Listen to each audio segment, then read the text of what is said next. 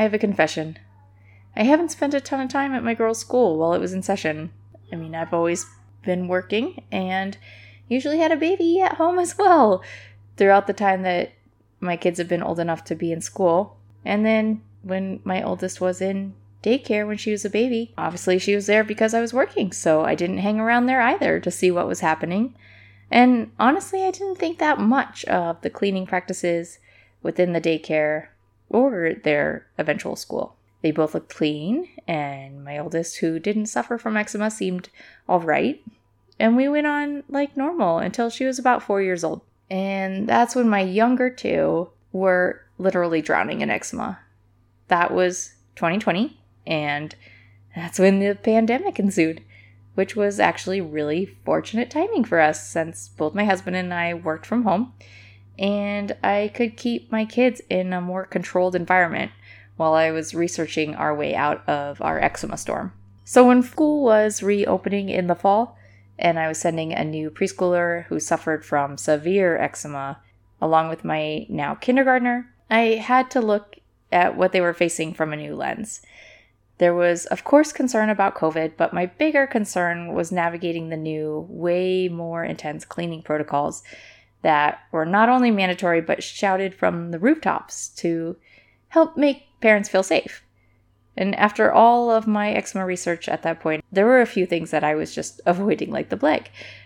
But mainly bleach and artificial fragrance and antimicrobial soaps that I just could not allow near my kids, eczema or not, knowing just how deleterious these chemicals are. In this episode, I'm going to talk about my process in getting alternative cleaners approved by the county health department for use in a daycare setting, which is what preschool is, or daycare, and other products my kids have on hand to avoid toxins that are just rampant, unfortunately, in a traditional academic setting. Grab your pen and paper, let's dig in. Hey Mama, welcome to the Eczema Kids podcast. Do you want your baby to actually have baby soft skin? Are you literally up all night caring for your itchy, miserable kid? Are you hoping to give your child a life free of disruptive skin symptoms without pharmaceuticals? Hi, I'm Andra. I was also a mom of a toddler and a baby struggling with severe eczema. I too felt helpless because I couldn't figure out how to get rid of my children's eczema and wished I could take the misery out of their bodies. Every day I questioned, is what I'm doing actually making a difference? I wondered, would I ever be able to go to the pool with my kids, take family photos, or eat outside the home without an eczema flare? Through diet and natural time-honored solutions, combined with endless hours of research and experimenting, I eliminated eczema from our lives. When you tune into this podcast, you will find itchy kid remedies, diet and nutrition advice, and healthy kid hacks to help lessen your workload and lighten your family home. Grab your egg-free snack, and let's get on with healing our kids. Before I did this podcast, I was a certified dental assistant, and I worked with a hygienist who delivers OSHA seminars for dental professionals. So quite the opposite of what I'm doing now. Fortunately, I did have a very good understanding of the levels of cleaning, disinfecting, and sanitizing, which was really helpful when dealing with the powers that be in my kids' school. I wanted to give you a quick summary of the difference between these three levels of clean so you can interface with the county board and the administrators at your school. So the first level of cleaning is called cleaning. That removes germs, dirt, and impurities from surfaces or objects.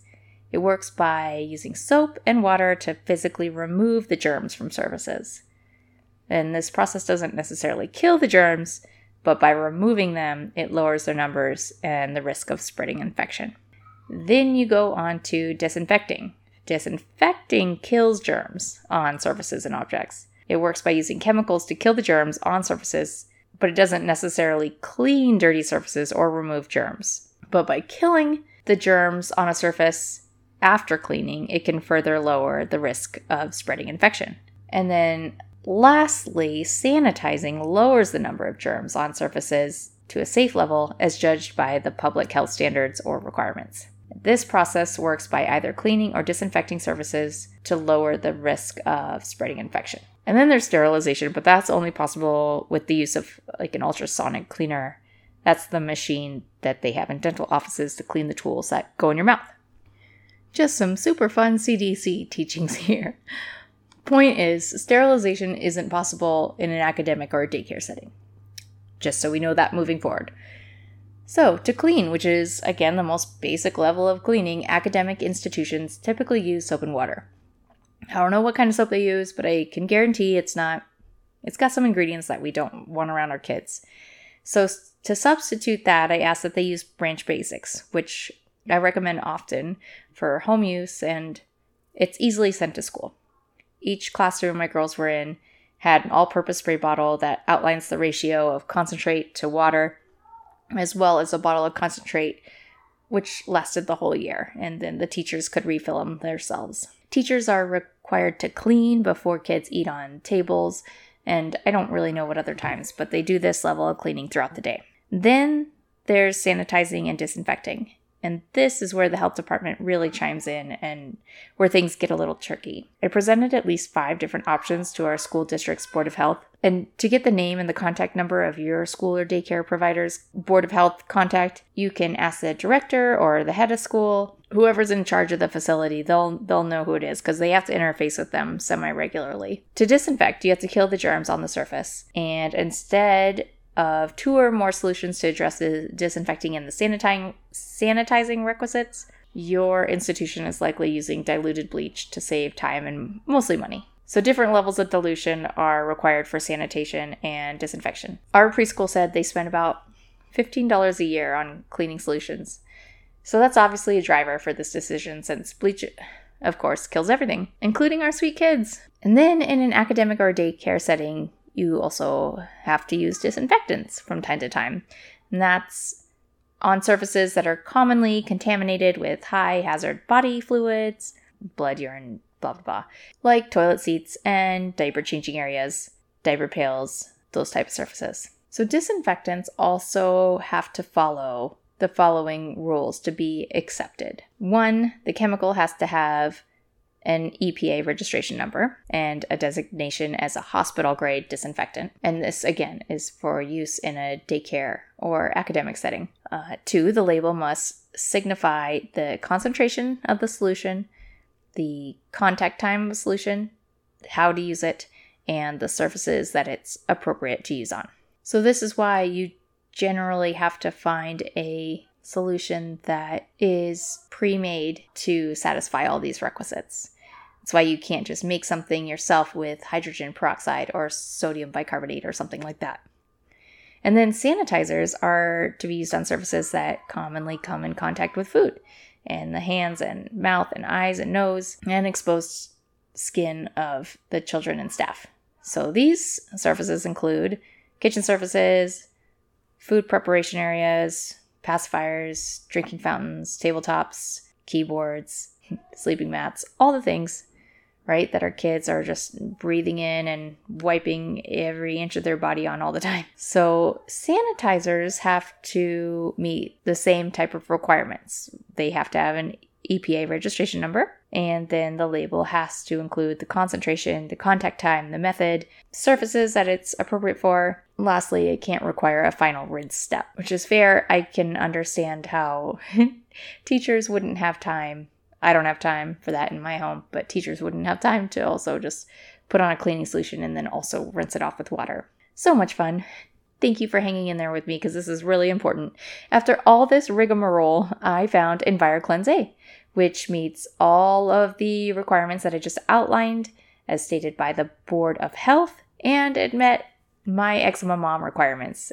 And that includes, so it doesn't contain any toxic chemicals or bleach. 2, it kills a broad range of pathogens. 3, you don't have to rinse it or dilute it, so it's easy and quick to use. And 4, the contact time is less than 3 minutes. And that pertains to the amount of time it's supposed to stay wet to really do what the label says it does in terms of killing off germs. It has to stay wet on the surface to technically sanitize. So under 3 minutes is a realistic amount of time. There's some cleaners out there that'll say 10 minutes, and those just aren't going to work. I'll link it in the show notes. Again, it's called EnviroCleanse. They're headquartered in Texas, and they were really easy to order from.